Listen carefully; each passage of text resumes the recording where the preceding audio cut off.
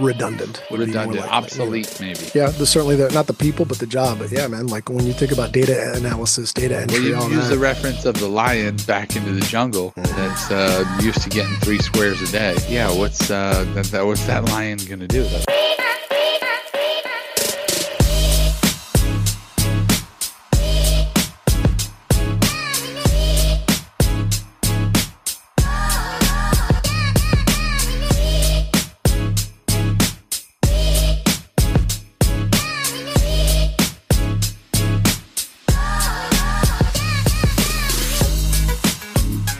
Hello and welcome to the Scaling Edge. This is the internet talk program that focuses on the hard-won lessons of battle-hardened entrepreneurs here to share their value with you. I am your host, Stephen Lucas. Wait, I'm Stephen Lucas. You are Michael Brooks. Oh. Or we can roll reverse today. That's early. Michael Brooks. This is the first one today. Yeah. Stephen Lucas is here. And Max is here. Sorry, I'm a little loopy, man. Yeah. I didn't do any coffee this morning. There it is. Everybody's been sick. I sound it, but I don't feel great. I sound great though. I've been. Is COVID a thing now? Is it back? I feel like it's just a different version. Yeah, supposedly it's back. Did we just change the name of sick to COVID? Yep, Yeah, pretty much. It sounds like where it's at. Okay, Max is here. Hey, what's going on? And Arturo Ferreira. He is the co-founder of the AI Tool Report. He's on the cutting edge. Arturo, thanks for being a part of our program. Thanks for showing up and being here with us on the Scaling Edge. Can you tell us a little bit about yourself and how you got here? Yeah, I appreciate it. I got here because I got an email being invited here. No, it's exciting, man. I looked you up, man, and it seems like you guys are trying to speak to and reach out to people that have won, to your point, hard-fought lessons. And the last 9 months have been kind of a series of hard-fought lessons on the back of, a decade and a half to 2 decades of hard-fought lessons. So it's helpful to me, at least from a mentorship perspective, to kind of give the real side of what success looks like. What happened in the last few months that were coming up challenges for you? So about April of last year, the generative AI conversation started maybe about 2 years ago, give or take. Not mainstream yet, but it started kind of picking up steam. About April last year, my co-founder Martin started seeing kind of, he's a data guy. He's like, hey, not developer, but just kind of like stats and ads and so forth. And he's like, look, there's a lot of trending around AI, generative stuff. He's very cutting edge on the front line of stuff, from Web3, NFTs, that kind of thing. And, he started seeing the chatter, he started seeing the trending, and he's like, I want to create something around this. I think there's something to the AI conversation. And I had about 12 years experience going into this with marketing, brand strategy. I've run my own company for about that long. And I've done some magazines before, videography, storytelling, and so forth. And he's like, do you want to come on board as a creative director and help me kind of figure this out? And that's like a misnomer, right? Because like it's him and I at the early stages. So like you're wearing whatever hat needs to be worn that day. Creative directors one day, then like you're doing like your accounting the next, and then you're doing quality assurance and so forth. So in about 3 to 4 months, we started blowing up. We started 500, 1,000, 10,000, 20,000, 100,000. And now we're like 500,000. We're like, I think, neck and neck with one other one for the biggest new AI newsletter in the space. Wow. Which is great. Yeah, it's pretty exciting. That's very Congrats exciting. on that. Yeah. Thanks. Appreciate that. But with growth comes, responsibility. It comes with, all the stuff you guys know. You guys have been in the space. You guys have done this, whether it's this podcast or any other business you've run. Scaling has its own challenges, and yes, growth is exciting, but it's challenging. And if you're not ready for it, it'll break you. It'll crush you. Yeah, and when you're considering scaling these days, it's AI or die, right? Mm-hmm. You've got to be able to automate as much as possible. But that does bring up the question of how many jobs is this going to get rid of? But I look at it as like, how many jobs did the internet get rid of? Remember when we were worried about post office people because of email? I think that always goes hand in hand is like, is the new technology going to get rid of jobs? And I was talking to some people that I feel like AI could replace, if it gets to that point. But it's like right now in the early stages, like if they can be the go-between for AI, right? Like if they're an accountant, right? And then Excel didn't kill accounting. It's just like they needed to learn how to use that tool. So same with AI is like if you become a master at AI and let's say you're, you know, I don't know, again, accountant or something like that, you can still now just take on more clients and get those jobs done quicker versus just AI taking over your job and then, you know, you're out of a job. What's your take on that, Arturo? I think there's some truth to what he's saying, but that's still the math on that doesn't check out, right? So let's say, yes, people can do more work. They can do more. They can be more efficient with their time, with their clients, and so forth. But if as an accountant, I can handle more clients, that means less clients available, right? Like humans are a zero-sum game. At the end of the day, there's only so many clients with so much money.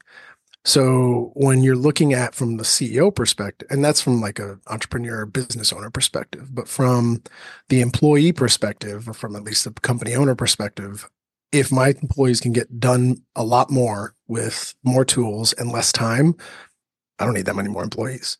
So I think there's a lot of talk. I think there's a lot of like tying in knots with these high-end people like, oh, it's not going to job displace. It is. I don't understand. Like, nobody's going to keep you on as a charity case. Like that's not how it ever works. I love you, Max. You will be here forever. Why did I think that was about to happen? You're gonna die here. I know there's no AI. Sure, but doesn't that create opportunity for new jobs though? Like you're right, it's gonna job displace for sure. But aren't projects gonna get more complex? Aren't things gonna get more interesting? Aren't more ideas? Isn't that going to like encourage elements of competition that weren't there before? Presumably, yeah. I mean that's the nature of it. I think there's that balance where, and obviously it's all conjecture, right? Like I don't know any more about AI. I mean, I know a little bit more just because I read it every day, but I don't know any more than the next person. How well does a lion do when you release it into the wild after 10 years in the zoo?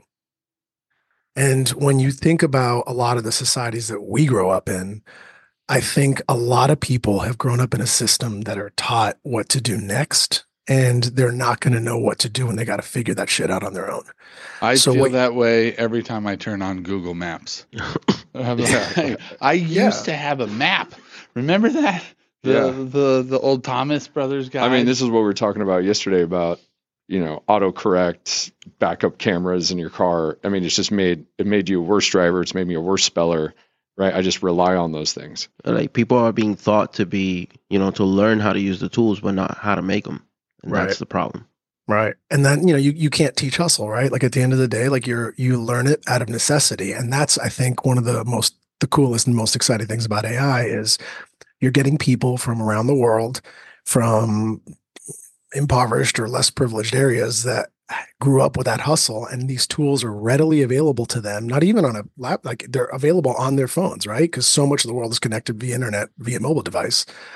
It's letting them punch above their weight. It's letting them be competitive, just like the way kind of Upwork and Fiverr and stuff disrupted the freelancer community. Like that's what AI. Those guys really. Yeah, definitely GoLance. Those guys were huge. Big disruptor. So it's cool, man. Like it's exciting when you really think about it. So my opinion, less the comparison to the internet. I would say AI is more akin to the manufacturing revolution. So what manufacturing did for actual physical manual labor, I think AI is going to be doing for mental manual labor. Mental manual labor. So basically, AI is going to help reveal the amount of useless people that we have. Is that what you're saying? I wouldn't say useless, but redundant. Redundant, obsolete, maybe. Yeah. There's certainly not the people, but the job. But yeah, man, like when you think about data analysis, data entry, well, you use the reference of the lion back into the jungle that's used to getting 3 squares a day. Yeah, what's that lion going to do? So what do we do with all these people? How do we shape them up, or is it just that's life in the big city? Right. Yeah. What's your advice to that person that their job may become obsolete? Look for a new job, learn a new profession, or I mean, where do they stand? I mean, that's beyond my. You're asking like a deep philosophical civilization question.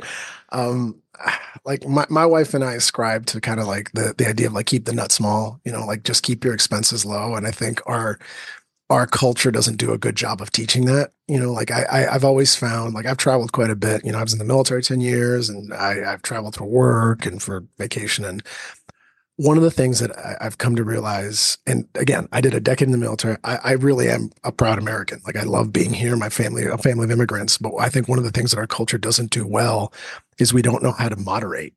Like we're so far removed from suffering. We're so far removed from like what it is to have to earn something versus just kind of like, oh, I can go to the grocery store and go get my my chocolate or whatever.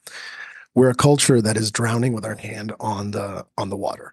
How many people do you know personally that have gotten promoted or raises at work that just go before they even made the money, go and buy a new car?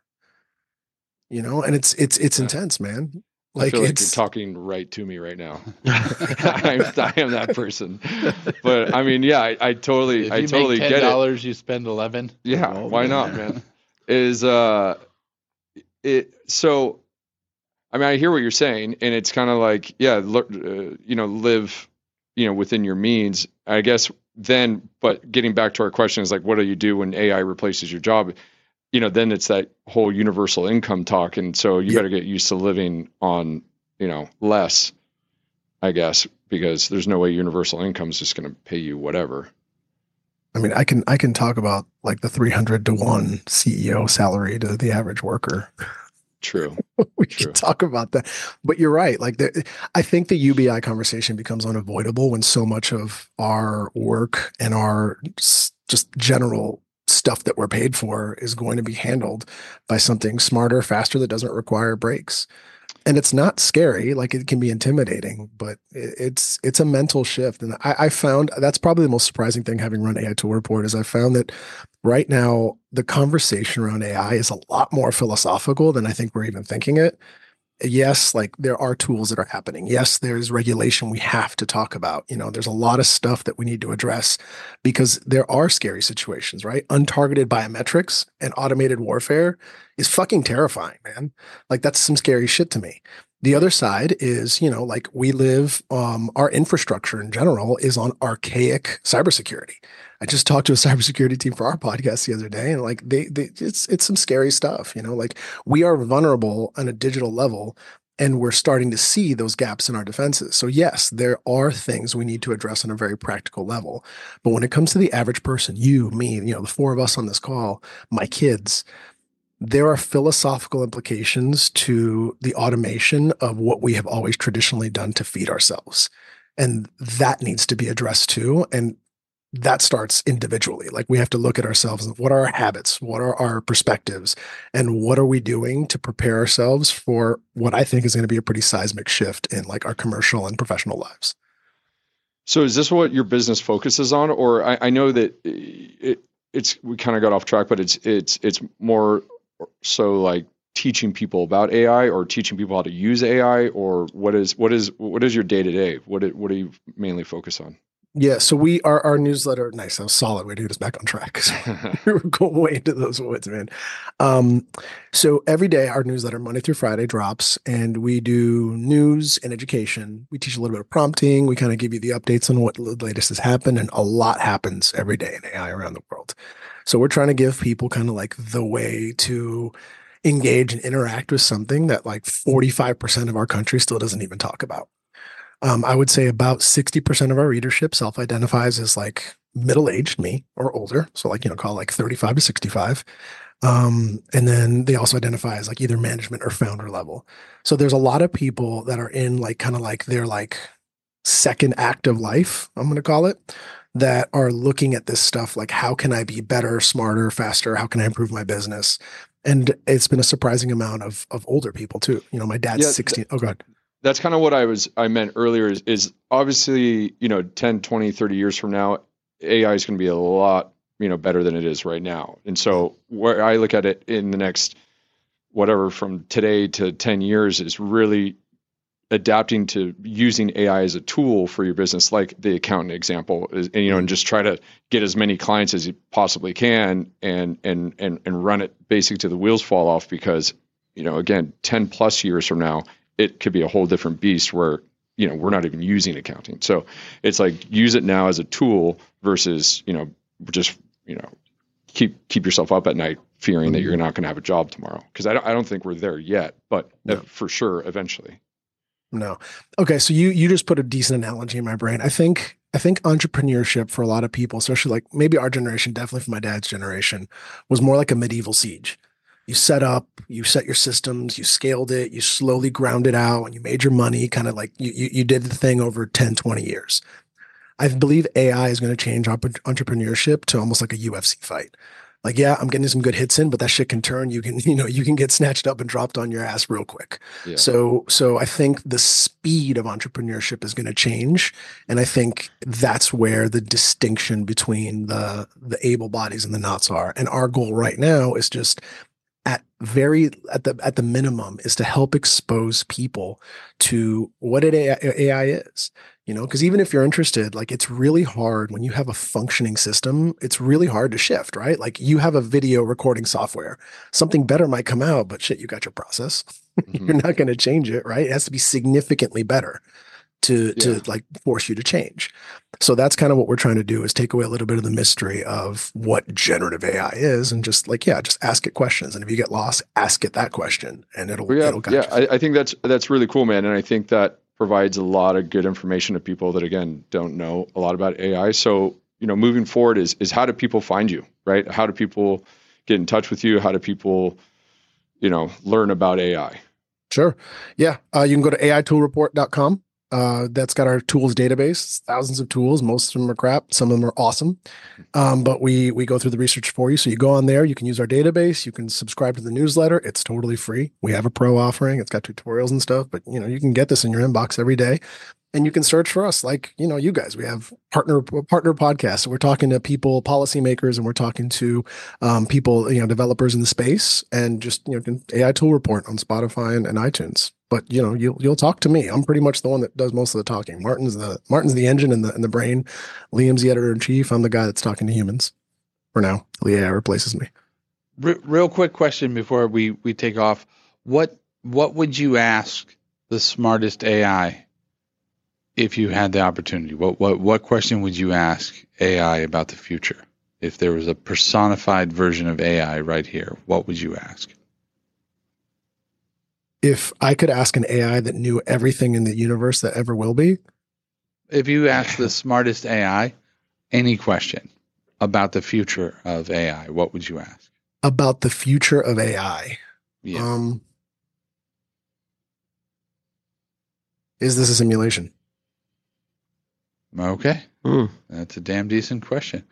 We will throw those links in the show notes. Arturo, thanks for being a part of our program. Thanks for being on the Scaling Edge. We appreciate it. We will see you soon. Cheers. Appreciate the opportunity, gentlemen. Be well.